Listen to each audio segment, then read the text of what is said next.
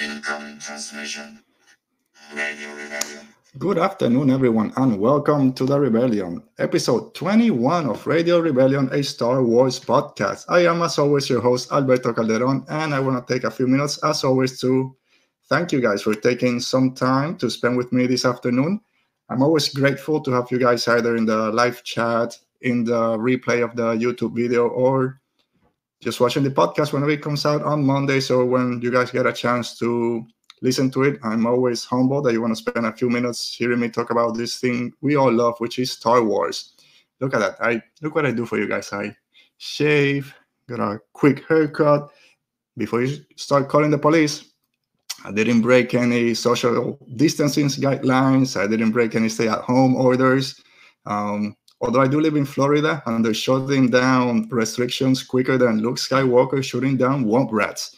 But my beautiful wife does my haircut. She's been cutting my hair for years. So yeah, did it here this afternoon. I just want to shave your head. Let's go for it. So at least it didn't go that far, but new haircut today.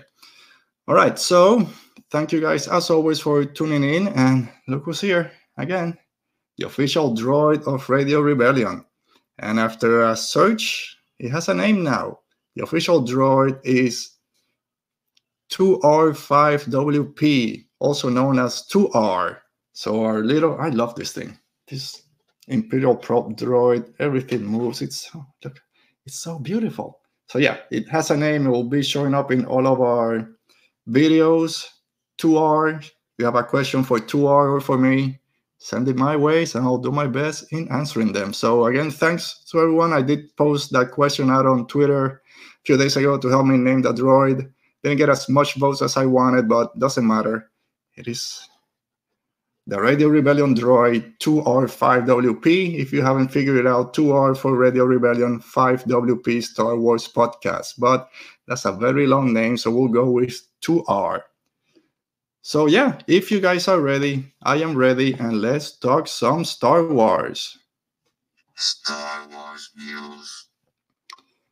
So last week it was a lot of confirmed news with all of the directors that were confirmed for Mandalorian Season 2, Taika Waititi for the movies, and a lot of stuff we've kind of heard about but were confirmed by Star Wars. And at the end of the week, there were a lot of rumors or more casting news for Mandalorian Season 2. And we got more. So as always, let's go to one of our official news segments, This Week in Mando News. And first, let's talk about Episode 3 of the Mandalorian documentary that dropped yesterday on Friday. This one didn't focus too much on the directors, but mostly on the actors and the characters they played. We got to hear from Pedro Pascal, Cara Dune herself, Gina Carano, and Grief Karga, Carl Weathers. And of course, the directors were there also at the beginning to talk about how it was working with those characters and with those actors especially. And Dave Filoni and Jon Favreau were there. So just a couple of quick things I noticed from, and I think I'm saying this every week, this show is going to be a little bit different than the previous one. So I think I'm going to stop saying that and just go with it, that every show is going to be different. If you've been tuning to those videos, listening to the podcast from when I started, or even since last week, I do love my notes. I take a lot of notes before going online or going live. It's just the way I am. Take my notes, be prepared. Today, no notes. So I just have the topics I'm going to go over and see what happens. So this might be a 15-minute show because I have nothing to talk about, or a 2-hour episode because I'm just rambling. So before that, let me see. I see a few people out in the podcast. On the live chat. So let's see. Of course, who else but Anthony? Oh, thanks. I'll let my wife know. I am looking sharp. Yeah, I don't want my hair kind of shaved because I think that gray hairs are going to start showing up. So I'll do this for now. Peter, hi, hello. Thanks for joining. Eden Gray, as a wife who also does a husband circus, you look great. Thank you. Again, I'll let her know because she does like it. Nice droid, of course. Look at that droid. I'm going to make an episode complete just talking about 2R. I just love that guy. All right, so let's go ahead and go back to the news. So I was talking about the Mandalorian kind of documentary, that third episode, and some of the things that jumped out to me. And again, I'm not going to do a full review. Again, doing reviews of documentary are a little bit difficult. So just a few things that kind of stood out. There wasn't nothing too kind of groundbreaking like last week with Filoni talking about the Duel of the Fates. That it just took off. Everyone had a different appreciation for that movie after it. But a bunch of cool things. We learned that there's 3 actors playing The Mandalorian. Din Djarin. We know, of course, Pedro Pascal doing the voice acting, which was great. Just seeing him talk about the character at the beginning, how the story is what brought him in. Because we all, Star Wars. We all just want to go to Star Wars and the big battles and lightsabers. But it's the story that brings us in. And as a fan, that's what he really liked about it. And seeing him do in the booth, which wasn't really a booth, it looked more like an actual movie theater where he's recording the voice for the Mando. And just hearing him deliver those lines using the Mandalorian voice, it's so important to grab that voice actor that can bring that character to life. And they said how important the voice is and how you deliver each line because you can't see the actor's face. So the way he kind of went through it was pretty cool. Again, we got to see the 2 stunt actors that also played the Mandalorian to know their different skill sets. That if it's shooting a gun, it's a specific actor doing those scenes. Anything that's actual hand-to-hand fighting, hand-to-hand combat is a different actor. Plus, you have Pedro Pascal doing the voice and sometimes also in the costume. So it's really cool to see that and also to give those other actors kind of the spotlight because we really don't do too much for stunt actors. So it's great to give them at least a little bit of the spotlight. Carl Weathers, what can you say about Carl Weathers? He's a great actor, seems to be a great person. I know some people had a bit of an issue of the way he kind of said, yeah, if you're going to hire the actor, don't put him behind a costume or behind a helmet with Pedro Pascal kind of right there. But I do love that he wasn't covered because his voice and the delivery of each and every one of his lines is one of the things I love more about that character, about Griff Karga. Especially, I think it was in episode 3 when Mandalorian comes in with the whole Beskar's armor to this little cantina bar setup. And Griff is just, Mando, yeah, they're all looking at you because you did what they couldn't. Come, Mando, yeah. It's the way he delivers every line is perfect. So I'm glad that they didn't cover that up with makeup behind a mask or anything. But again, Star Wars, it is aliens and masks and cool armors. And Gina Carano, again, a new person to the scene. She's an actress, MMA fighter before. This is where we all kind of knew her before. She did Haywire, Deadpool. Honestly, I haven't watched Haywire. I haven't even watched Deadpool, so don't kick me off the nerd list because I haven't watched Deadpool. But just seeing how reserved she is in her acting talent, but everyone else around her kind of helping her get into the character, into this world, and kind of, no, you're a lot better than what you think you are. And I know before the Mandalorian premiered, even Jon Favreau was always very complimentary of her and her acting skills.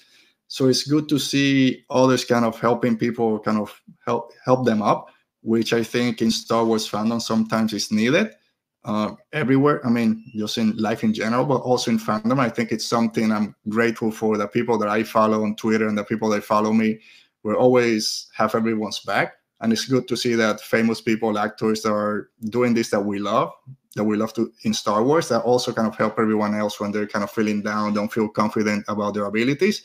Seeing that now, keep at it. It happens to the best of us and you're getting a lot better on it. So yeah. Oh, wait, Mando news. Where you went, Mando news? Of course, we're talking about you yet. All right, let me check what you guys are saying again on the comments.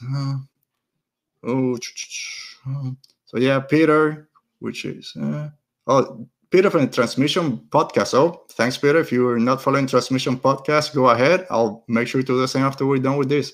So it was interesting to hear that Carl Weathers was originally planned to be in the alien makeup. I can't imagine Griff Karga any other way than what we got. 100%. I agree with you, Peter.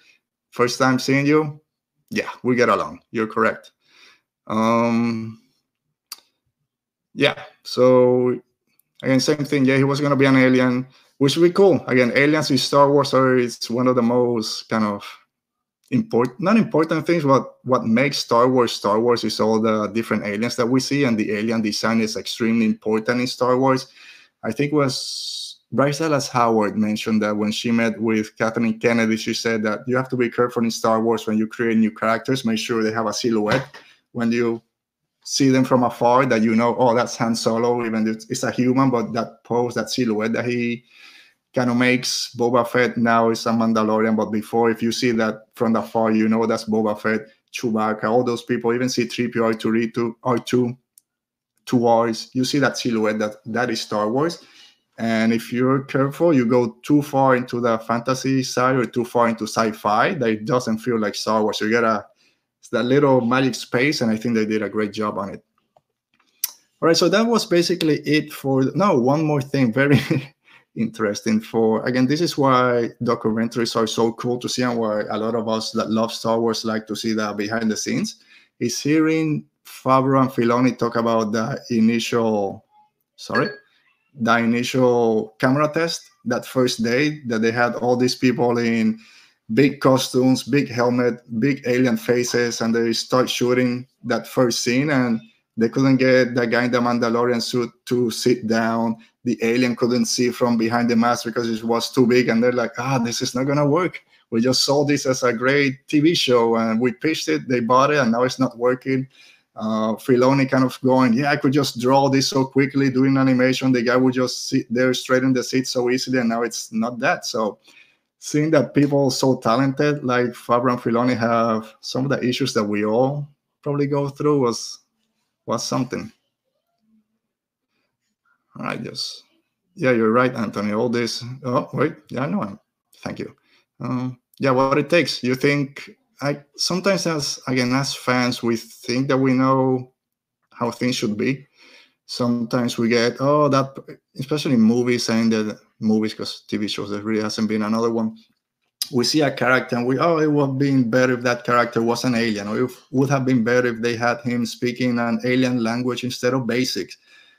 But it's easy to say that after the finished product. We don't know how that production went. Maybe that character or that actor couldn't get the dialect, couldn't work with the prosthetics or the costumes.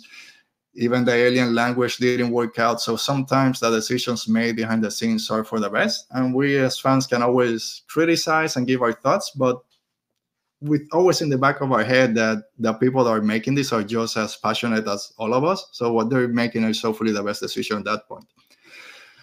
All right, so more Mandalorian news, and here we go again. Casting news for Mandalorian Season 2. One of the few notes I made, and this is not even a note. This is all the casting that has been either confirmed or rumored so far. I'm going to read it in a few minutes. So I thought I'll just say it off the top of my head. No, there's too many characters already. But again, like I just said, the people doing behind the scenes, they know what they're doing, so we gotta trust them. So yeah, there are a lot of characters. I trust that they know what they're doing. But new rumors, probably not confirmed, but it's that Bo-Katan, played by Katee Sachkoff, will be making her live-action debut in Season 2 of Mandalorian. And that's, of all the casting rumors out there, I think that's the most kind of it makes sense. Last person to wield the Darksaber, Bo-Katan. We just saw her in Clone Wars Season 7 very prominently. We're dealing with Mandalorian and Mandalorian culture. A lot of the Mandalorians got wiped out or something happened to them in the sewers when Mando goes back, and it's only the armorer over there. I still believe, and this, we'll see. I think we're going to see who's behind the helmet, the armorer helmet. And after watching Season 7 of Clone Wars, I think is Ursa Wren, Sabine Wren's mother, just because of the voice. The voice actress for that season, for those episodes, sounded a lot like the armorer. I didn't go back into the production and see the cast and the credits, so I don't know if it's mentioned. I know it's a different character a different actress that plays. Sorry, it's hot here in Florida today. I'm sweating inside my room. It's a different actress that plays the actual armorer, that the one that does the voice in Clone Wars. But who knows? They sounded very similar. Again, age is the thing. I didn't go and check back all the canon timeline, how it fits. I know some people have also said it might be Sabine playing the armorer. I think the armorer is too old to be Sabine, but maybe her mother. And again, Bo-Katan makes sense. Yes, bring her in. If Mando needs to go find some more Mandalorians and the Darksaber is in play, we don't know how Moff Gideon got the Darksaber. Bring Bo-Katan in. you bring the Clone Wars and everything behind it, all the Mandalorian culture behind it. Then we have the great debate again, why doesn't Mando and the other Mandalorians remove their helmet when Bo-Katan and all those guys did during the Clone Wars and in Rebels? So we'll see. And then we also heard possibly Sabine Wren also making her debut in Mandalorian Season 2, along with Ahsoka and maybe Captain Rex following Clone Wars Rebels.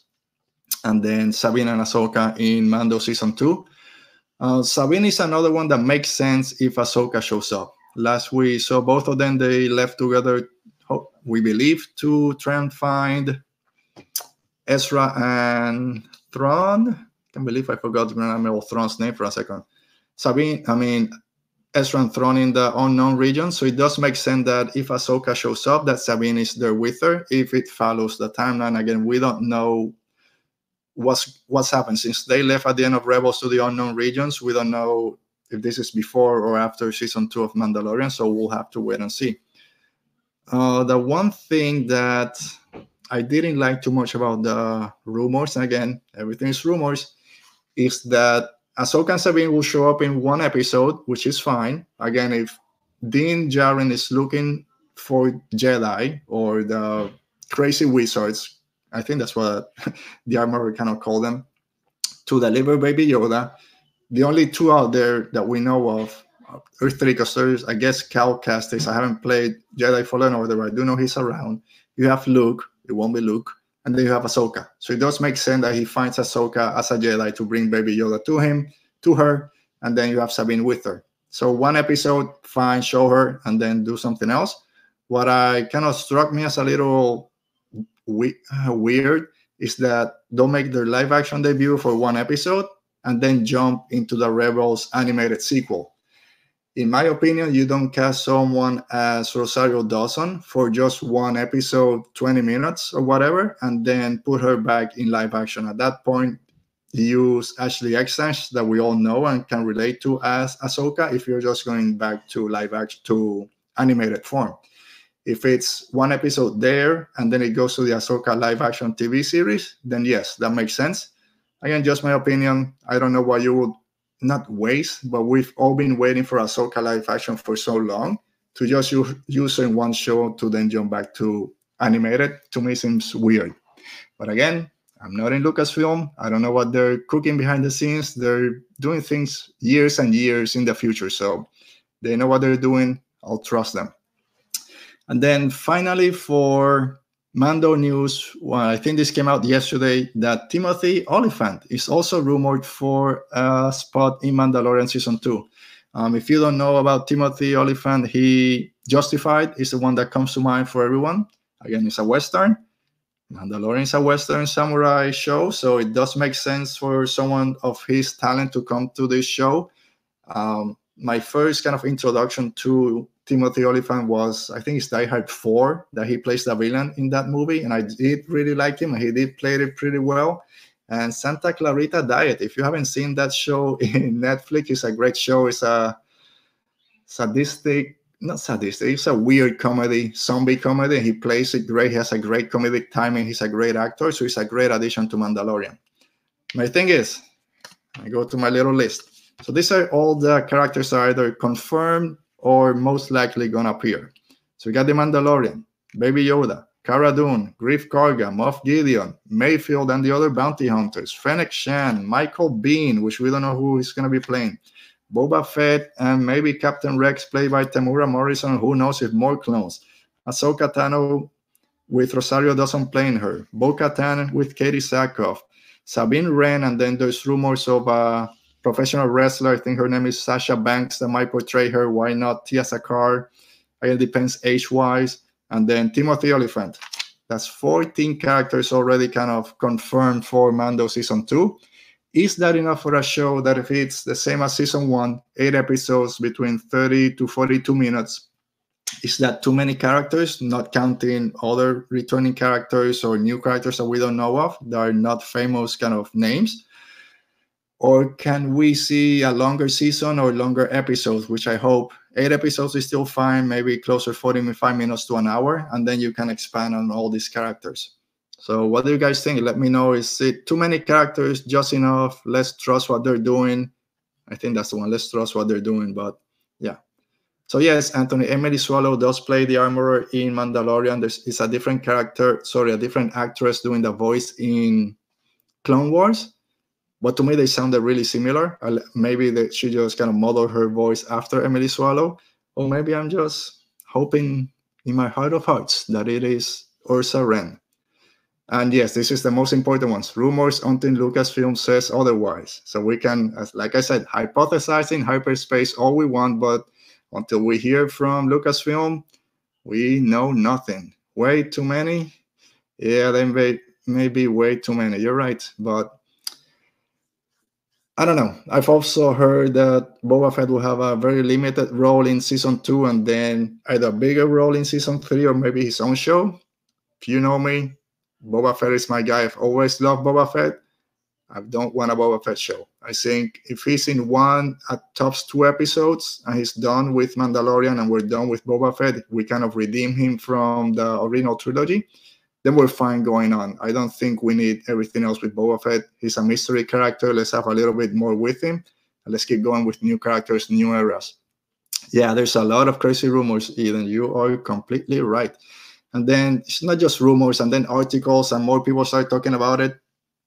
And then rumors become reality in other people's eyes. And then someone doesn't show up, or they caught her. They don't know what they're doing over there. So until we hear from Lucasfilm, it's not confirmed.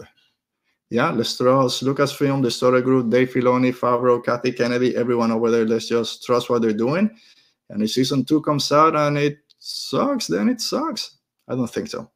All right, so that's it for Mando news, this week in Mandalorian news. And this is another one that, again, if you've been following this show for a while, I used to do 3 types of news, and this falls on the 3rd type, which it came from the unknown regions. I've only heard this, I think, from 1 or 2 places, is that Natalie Portman might make her return to Star Wars in the Kenobi series. What? I don't know. She kind of swore off Star Wars. She did the same with the MCU. Now she's back for Thor, Love and Thunder. So maybe all that got intertwined and mixed into the same rumor report. I don't see her coming back to Star Wars, but who knows? I would love for Padme to show up again in Star Wars. Natalie Portman is a great actress. She suffered during the prequel trilogy, maybe not getting the best direction, but she is a great actress, and Padme is a great character. It's my daughter's 2nd favorite, sometimes favorite character after Rey. So if we can get a little bit more Padme, that'll be great. Only way to do it is through flashbacks, obviously, but with the rumor from last week that Hayden Christensen might make his return as Anakin, then maybe you start putting things one and one together, and who knows, maybe. So at first I kind of said, people are just throwing names because everyone's been mentioned. Let's just say that Padme Amidala is coming back. All right, so if she's coming back, how can we make this work? And I created my own little pitch in my head. So I'm going to do that to you guys now. And sorry if you don't like it. Again, I don't write for Lucasfilm. Maybe after this, they'll give me a call and I can quit my day job. They won't. So what if, and I know there's been a lot of what if series out there and comments. What if the first episode of the Kenobi series starts in a flashback, basically with Kenobi, Anakin, and Padme on a regular day, just shooting the breeze, just talking. Is nothing out of the ordinary. I mean, for Star Wars. So they're not in this big battle or anything. They're just having a nice day. Everything is calm. They're just talking, having a good time. Basically, what we didn't get to see too much in the prequel trilogies, we got a little bit of it during the Clone Wars, but kind of separate because Obi-Wan didn't know what was going on. But in season 7 of Clone Wars, we did see that Obi-Wan at least kind of figured something was up between the 2 of them. So maybe the 3 of them just having a nice conversation or something, and then Anakin and Obi-Wan get called out to the Outer Rim sieges, or where we catch up with them in season 7 in an access, maybe going over there. And then it cuts to real time with Obi-Wan in the large homestead talking to Owen and to Beru. Luke is, I don't know, is there school in Tatooine? Luke will be what at this time? 15, years old, more or less. This is 5 years, 6 years after Revenge of the Sith. So actually, he's 6 or 7 years old. Are they school in Tatooine? Is there kindergarten, elementary school? Maybe he's off. I don't know. Luke is somewhere else, and then Obi-Wan is kind of talking to Beru and Owen, kind of. And this is the last time that Anakin was happy, or the last time we kind of saw him being himself before he turned to the dark side, blah blah blah. And then the show kind of starts that way. So I think that would be kind of cool, just having a quick scene, or that first episode, nice flashback to better times with Anakin, Obi-Wan, and Padme. So who knows? Do you guys want Padme to show up in the Kenobi series? Have you heard about this? Did I just read a wild, something that someone wrote and took it as a rumor? So just let me know if you guys think this is a possibility, if you want to see Natalie Portman back as Padme in the Kenobi series. All right, and the last kind of news report that we have is more casting news for the Cassian Andor Rogue One prequel, and this falls into more, yes, thank you, same as last week. We heard that Mon Mothma was coming, played by Genevieve Riley, and now we have reports that Bail Organa, my man Bail, doesn't get the recognition that he deserves. Bail Organa, played by Jimmy Smith, and General Draven, I gotta look the name, played by Alistair Petrie, Alistair Petrie, General Draven, and Bail Organa are coming back for the Cassian Andor TV series. Yes, yes, yes. So, no brainer. If you're gonna have Cassian, you're gonna have Mon Mothma, you need to have Bail Organa there. General Draven, great character in Rogue One. Peter did a great job acting behind it. So yeah, bring them on. Again, it gets closer to that scene that at least I want. Mothma, Bail, forgot his name. Saw Gerrera and Enfys Nest having a quick scene, the four of them, when Gerrera and Enfys kind of go their separate ways. At least Gerrera kind of, no, I gotta be more militant, and Bail and Mothma trying to hold him back. Oh man, if we get that scene, just 10 minutes, 5 minutes of that conversation, the four of them forming the rebellion in at least 3 different ways of thinking how it should go. Yes. So again, I've said Kenobi is my favorite character, my favorite Jedi, one of my favorite characters in Star Wars, but I'm more excited for the Cassian TV show and what it can do for Star Wars. Just something totally different. We all love Rogue One, or most of us love a lot of it. And there's so much you can do with that Cassian TV series, not just showing the birth of the rebellion, seeing how people live their lives under the Empire, people that just have a day job working for the Empire, knowing the decisions that are being made behind the scenes. There's so much that can happen with that show. So yeah, I am very excited for that show. Just one more year. So let's see, Eden, you say I want Natalie Portman in any Star Wars again. I hear you. Again, it's difficult to think about it because she's dead. Not Portman. Padme, but she did a great job. She's a great character. We are getting more with Padme. We got Queen Shadow's novel, and then we're getting that prequel, Queen's Gambit, I believe it's called, coming out soon. So again, maybe they're putting more Padme out there for everyone. The response for the first novel was great. I do have it. I do enjoy it a lot. We learn a lot about the Handmaidens, and we'll see this new one. So yeah, if you get Natalie Portman, you can have her portray the character again. It's great. Again, just trust Lucasfilm, trust the story group. Peter, yeah, only time will tell. Padme could be in that scene too with the four of them. Yeah, you're right. Oh, man. Eden, you got me now. Maybe it's not for Kenobi. Maybe it's for the... it's something. People forget how important Padme was in that formation of the rebellion. So if we get a scene with... Maybe, again, it can be in the Kenobi series, a flashback of Padme, Bail, and Mon Mothma talking about the rebellion. I know it was cut from Revenge of the Sith, so have a similar scene.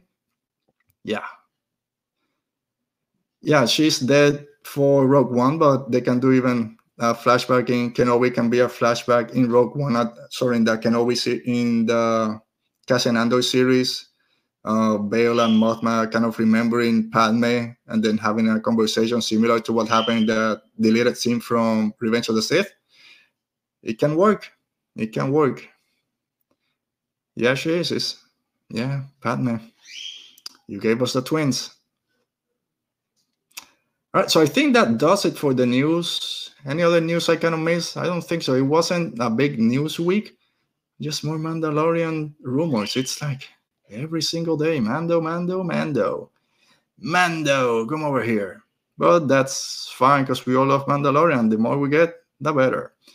All right, so that does it for the news section. And now we go to special section for this week, which is favorite master and apprentice Jedi. I was thinking now that Clone Wars is over, we keep and there was a lot of talk this week on Star Wars Twitter about what if Qui-Gon Jinn lived, he wasn't killed by Maul, and then he's the one that trains Anakin. It's not Obi-Wan. Does Anakin turn to the dark side? Would things will be different? And that's a completely separate story.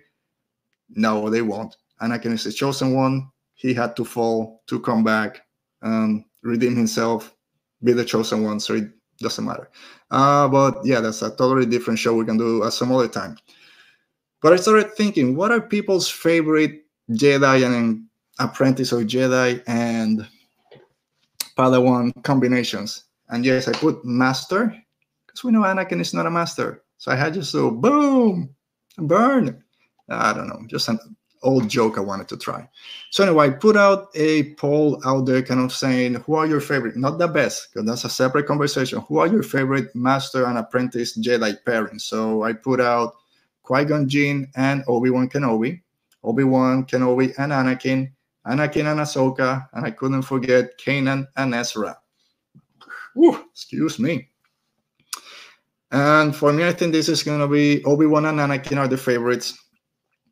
They're going to run away with this one.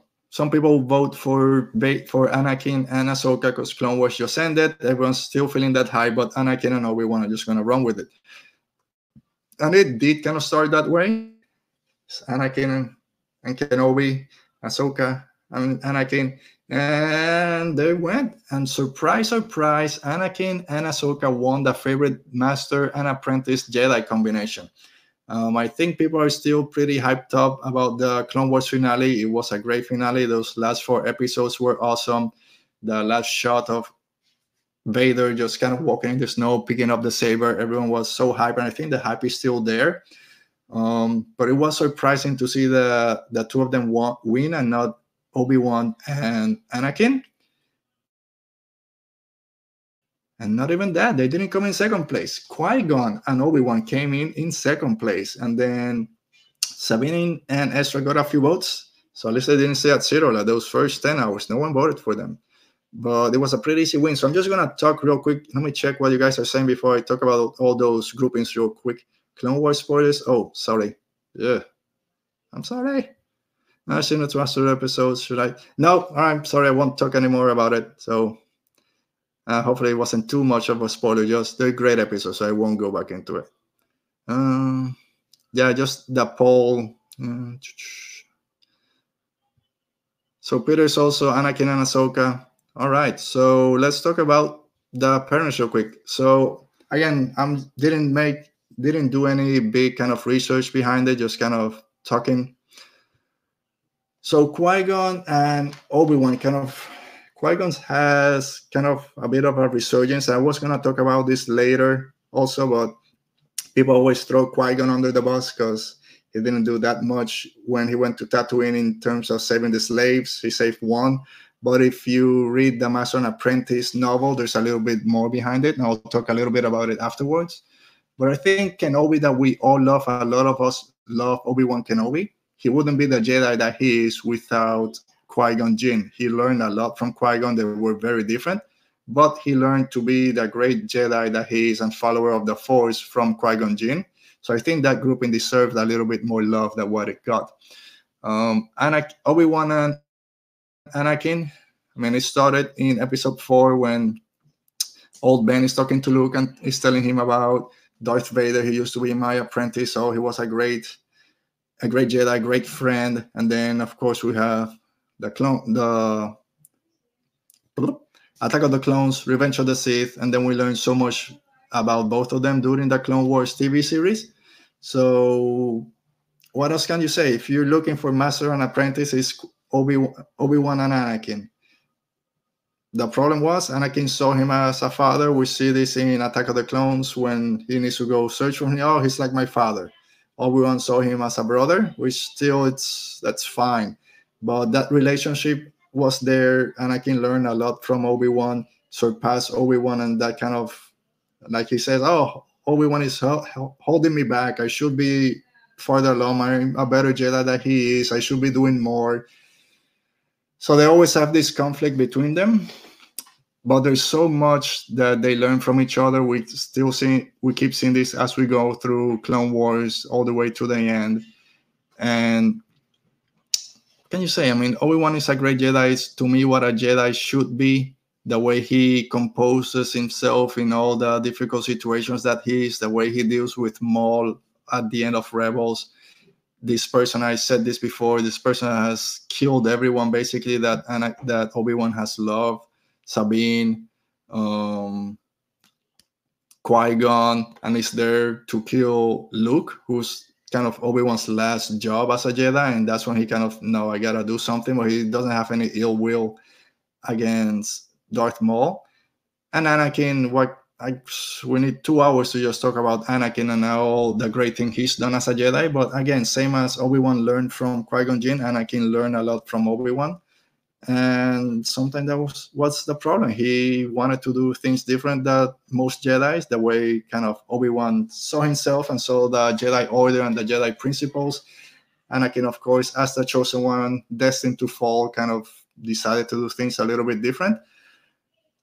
But if you had the two of them in a battlefield, you had the win in your pocket. There's nothing that was going to happen. Nothing was going to go. I mean, things were going to go wrong. But at the end of the day, they'll find a way to come out on top. So I think, at least for me, that's my favorite pairing is Anakin and Obi-Wan.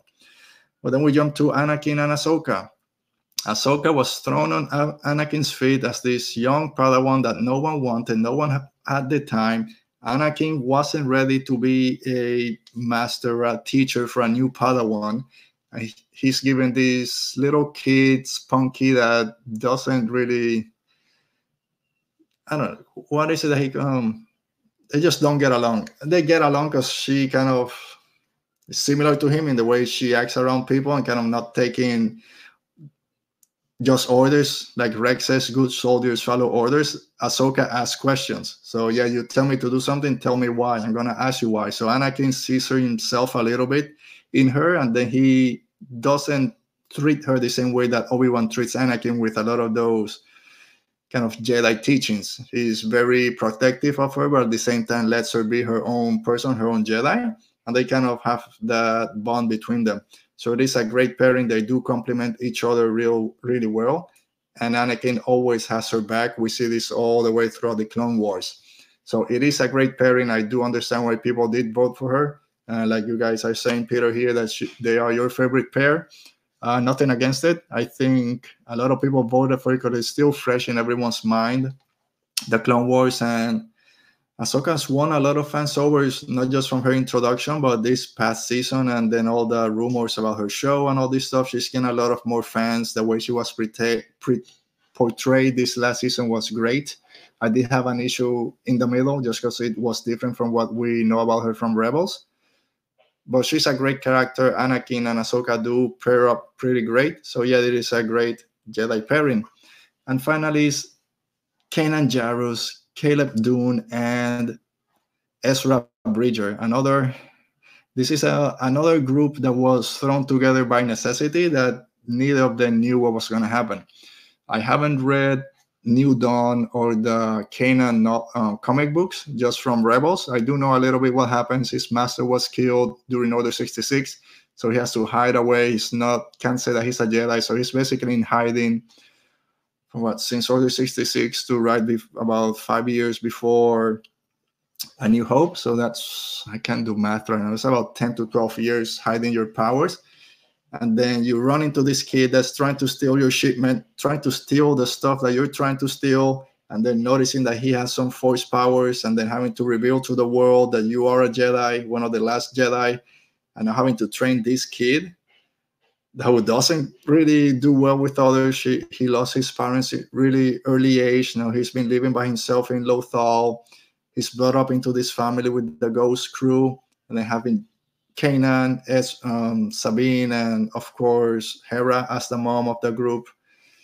So it's a very difficult situation for both of them. Kanan didn't have enough time to learn from her master, from his master, to now be a Jedi Master, master teacher, basically, to this new kid, which, if we follow Star Wars kind of way of thinking, is too old to start Jedi training. Actually, they say that too often, but some of the best Jedi started very old. Anakin started old, Ezra started older, 6 years old. Rey, of course, that's the Daya, so that's a bit different. But a lot of great Jedi in Star Wars do start their training a little bit older than what was the norm before them. But Kanan and Ezra, again, it's a different grouping. We didn't get to see too much of them, just four seasons, that's a lot. But 4 seasons of Rebels, we haven't seen more. Maybe we get to see more of Ezra.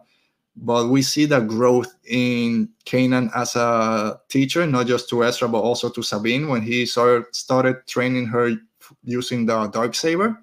And the way, I wouldn't say too much in terms of Rebels spoilers, but the way he kind of saves them in that one scene with the explosion and everything else that happens before with Kanan, with Maul's eyesight and all that. Kanan is a great Jedi that was put in a position as a teacher to a new kid that had Force powers. So it was a weird situation for both of them, but they did do a good job, and again, started the rebellion. So great. All right, so that kind of does it for our quick look at those Master and Jedi pairings. So our final topic, and I'll go real quick with this one, is the renaissance of Qui-Gon Jinn.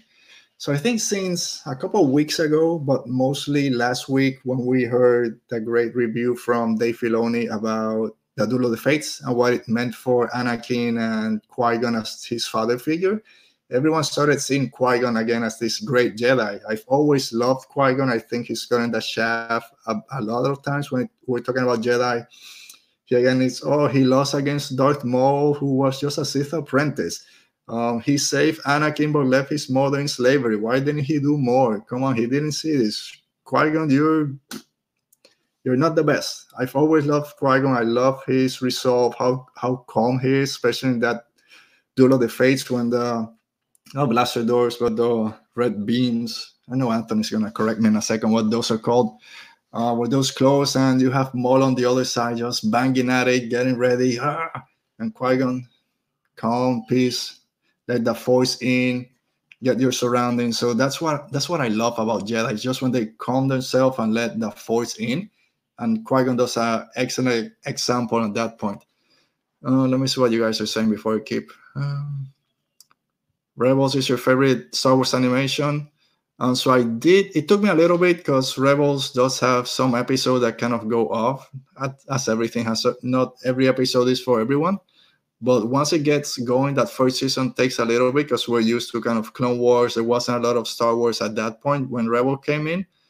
But halfway till the end of season 1, it really picks up, and then it just goes, and the last few seasons are great. I think season 3 is my favorite, but season 4 has a lot of great stuff on it. So yeah, you're not wrong. A lot of people do love Rebels.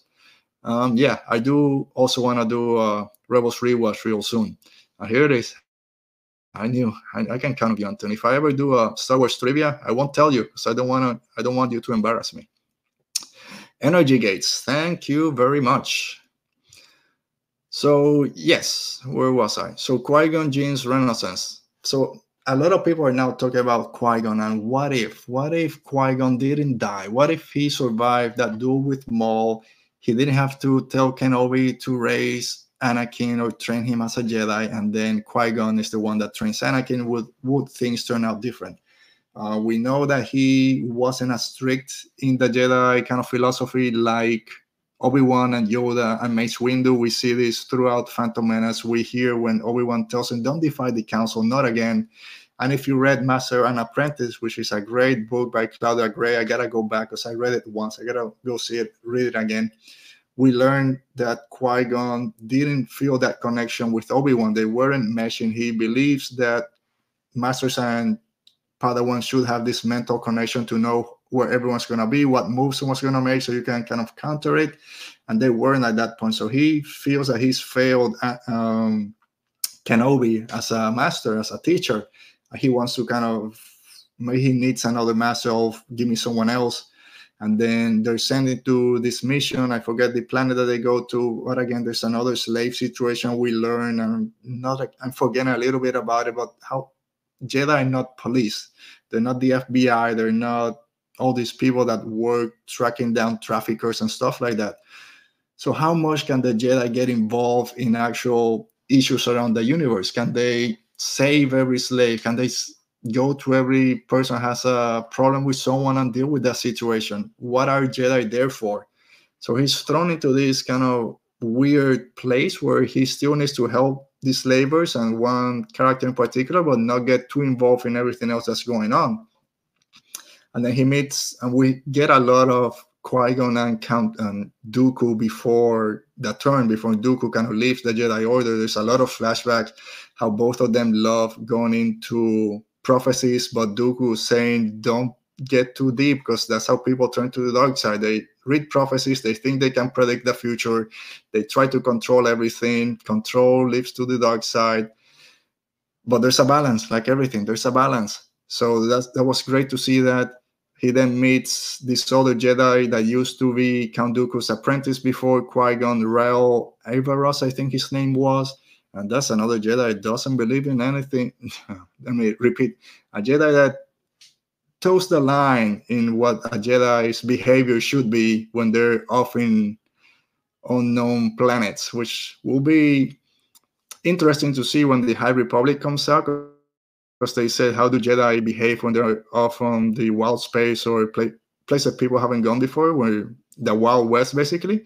I have this Jedi Rael that just having sex with random people over there, having all kind of getting drunk and all this stuff. And for Qui-Gon, that's too far to the side. So we learn a lot about Qui-Gon in that novel.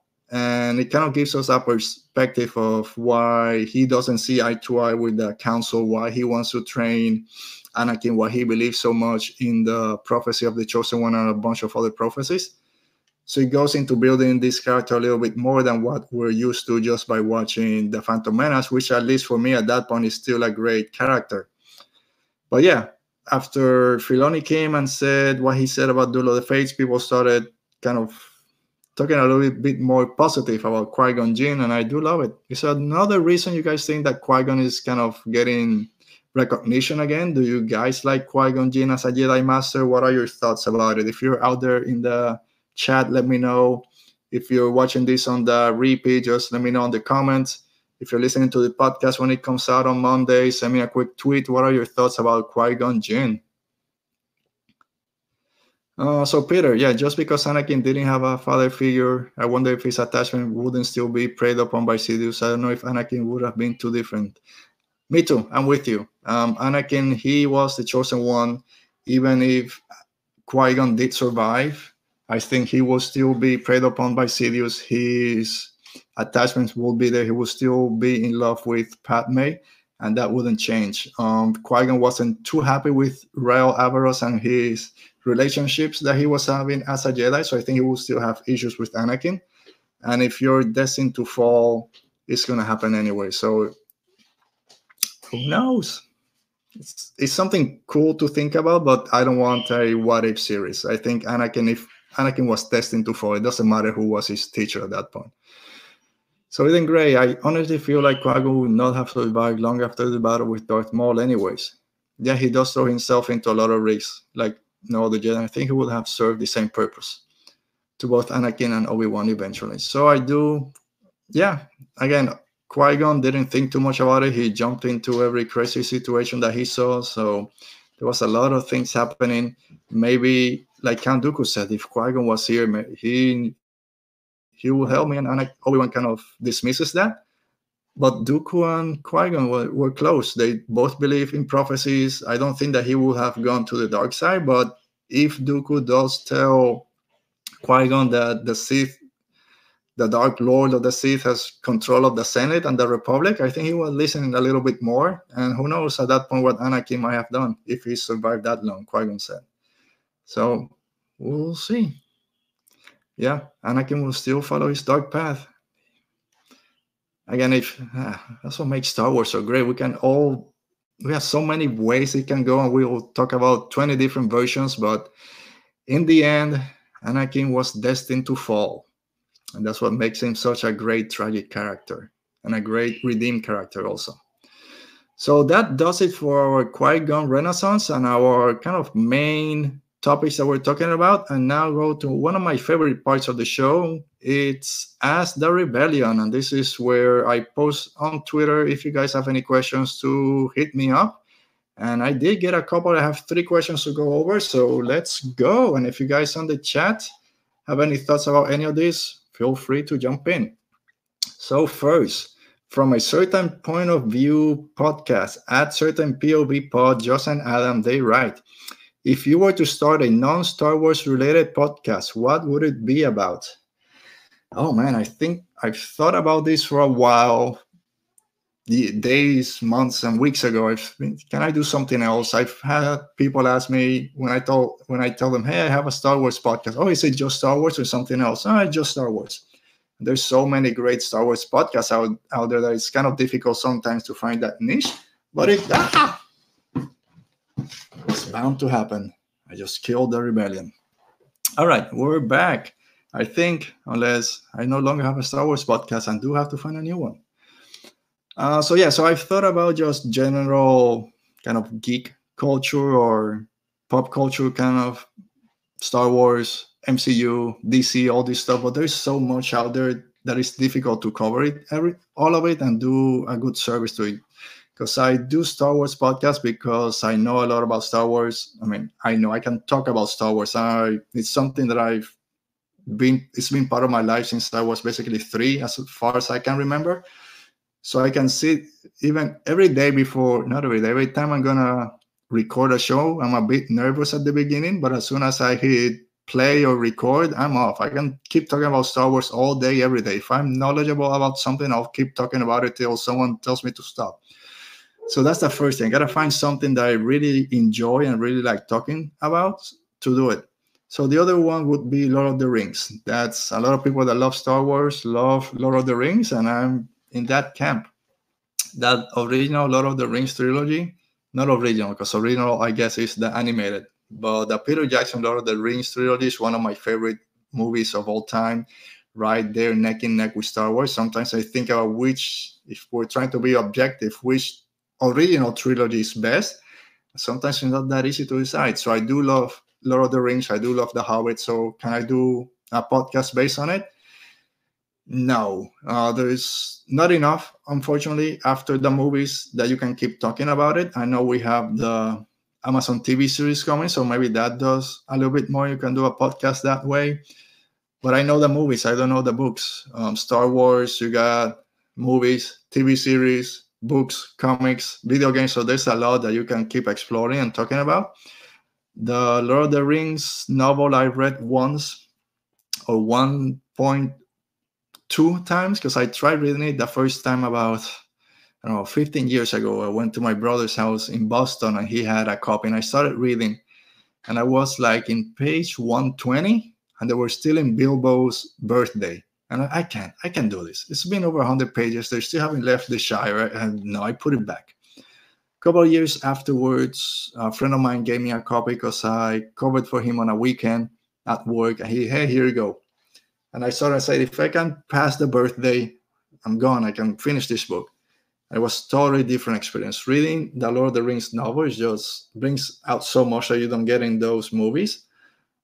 But I just read it once, so I don't have all that knowledge. I can talk about Lord of the Rings for a while, but not enough to do a podcast. So thinking about it, I do love fantasy. Everything has to do with fantasy and science fiction. But fantasy for me kind of takes a little step ahead than science fiction. So if I can do another podcast, it will be just everything fantasy. I guess Star Wars kind of falls into that place. Lord of the Rings, The Hobbit, his Dark Materials on HBO, the new Hobbit, Lord of the Rings series that will come on Amazon, and any fantasy genre kind of movie or TV show that comes in, that's something I might kind of have and I gotta stop saying kind of. I'm sure my wife is out there counting how many times I say kind of. So if I could do a different type of podcast, it would be fantasy related. So thank you to the guys to a certain POV pod for that great question. Sorry for that noise. Let me see what you guys are saying out there.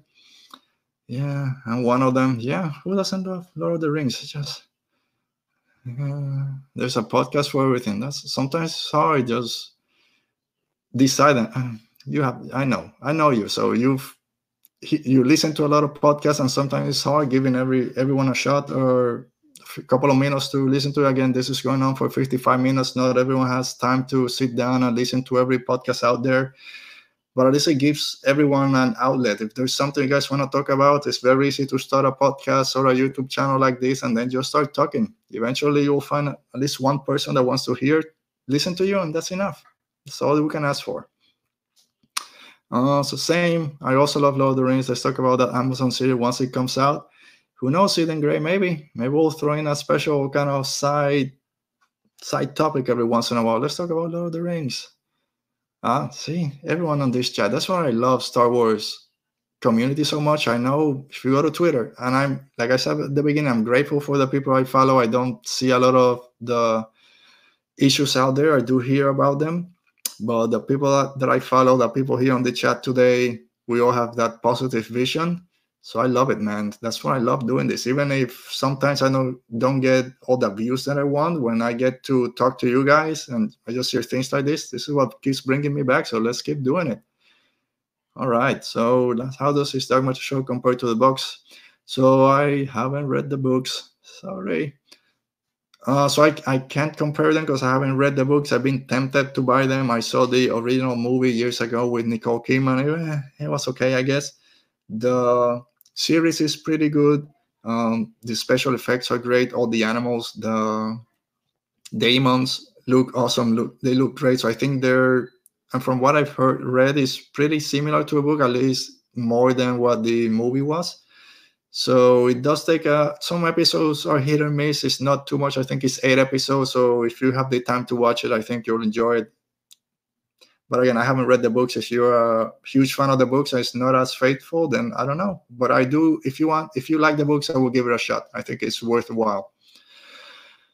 All right. So our second question comes from the guys from the Geeks Right Back podcast. So I'll give a shout out real quick to Noah and Curtis again, because for our May the 4th episode, Noah from the Geeks Right Back podcast joined us to talk about our favorite scenes in Star Wars. They're a new podcast. They only have about 3 episodes out, I believe. New episode dropped on Friday for them. They talk not just about Star Wars, just general culture, life, and a lot of fun stuff. So give those guys a shot at TGSB Podcast. So yeah, go give them a listen. So they said, if someone died in a living room, would it still be called a living room? So let me preface this by saying, when I asked on Twitter for a question, I said, send me any silly question. No one, Curtis, you delivered. So yeah, no, I don't know. I think that, imagine being because I think you have to tell people if you're a realtor, if someone is killed or murdered in your house, you got to reveal that information. You imagine just doing a showing to a buyer. Yeah, so this used to be the living room, and now we're walking into the kitchen. Whoa. What do you mean it used to be the living room? That is that kind of the new phrase. Instead of like an open kitchen, it's used to be the living room. And you have to try to explain to, yeah, someone got murdered here. Let's keep going. I guess the better question is, would you guys buy a house that you knew someone died inside it? And I guess it depends if it's natural causes. Unfortunately, people do die in their homes for natural causes. So I think that's fine. I think a lot of us have done that, buying a house that someone died in, not dying of natural causes, and then doing a podcast. So I think it's fine. But if someone is murdered inside the house, I think it'll be weird. At least walking through it, every day you'll be thinking, what happened? And you start hearing little steps. But again, who came up with name for room? A living room, a family room, a sunroom. It's just a room. Grab a chair and sit on it. Every room in a house should be a sitting room, because that's what we do. We sit in most rooms, watch TV, sit and have lunch, dinner, breakfast. So who came up with all these names for rooms in a house? So I don't know. Would you call it? Yeah, no. Yeah, see, Anthony liked that question. It's again, I asked for silly questions. Anything didn't have to be Star Wars related only. So I don't know. I don't have an answer for you. First one, yeah, of course. No, can you call it a death room? So this is the death room of the house. You can sit 5 people on this couch. I don't think it would sell as well. So I don't know. Let's find out. Oh no, sorry, trash that. I didn't say that. All right, so last question comes from the one and only who's right there in the chat, Anthony A. Rudolph Farm Boy, fan of the show, great supporter of the show and everything Star Wars. So Anthony, as always, thank you for your support.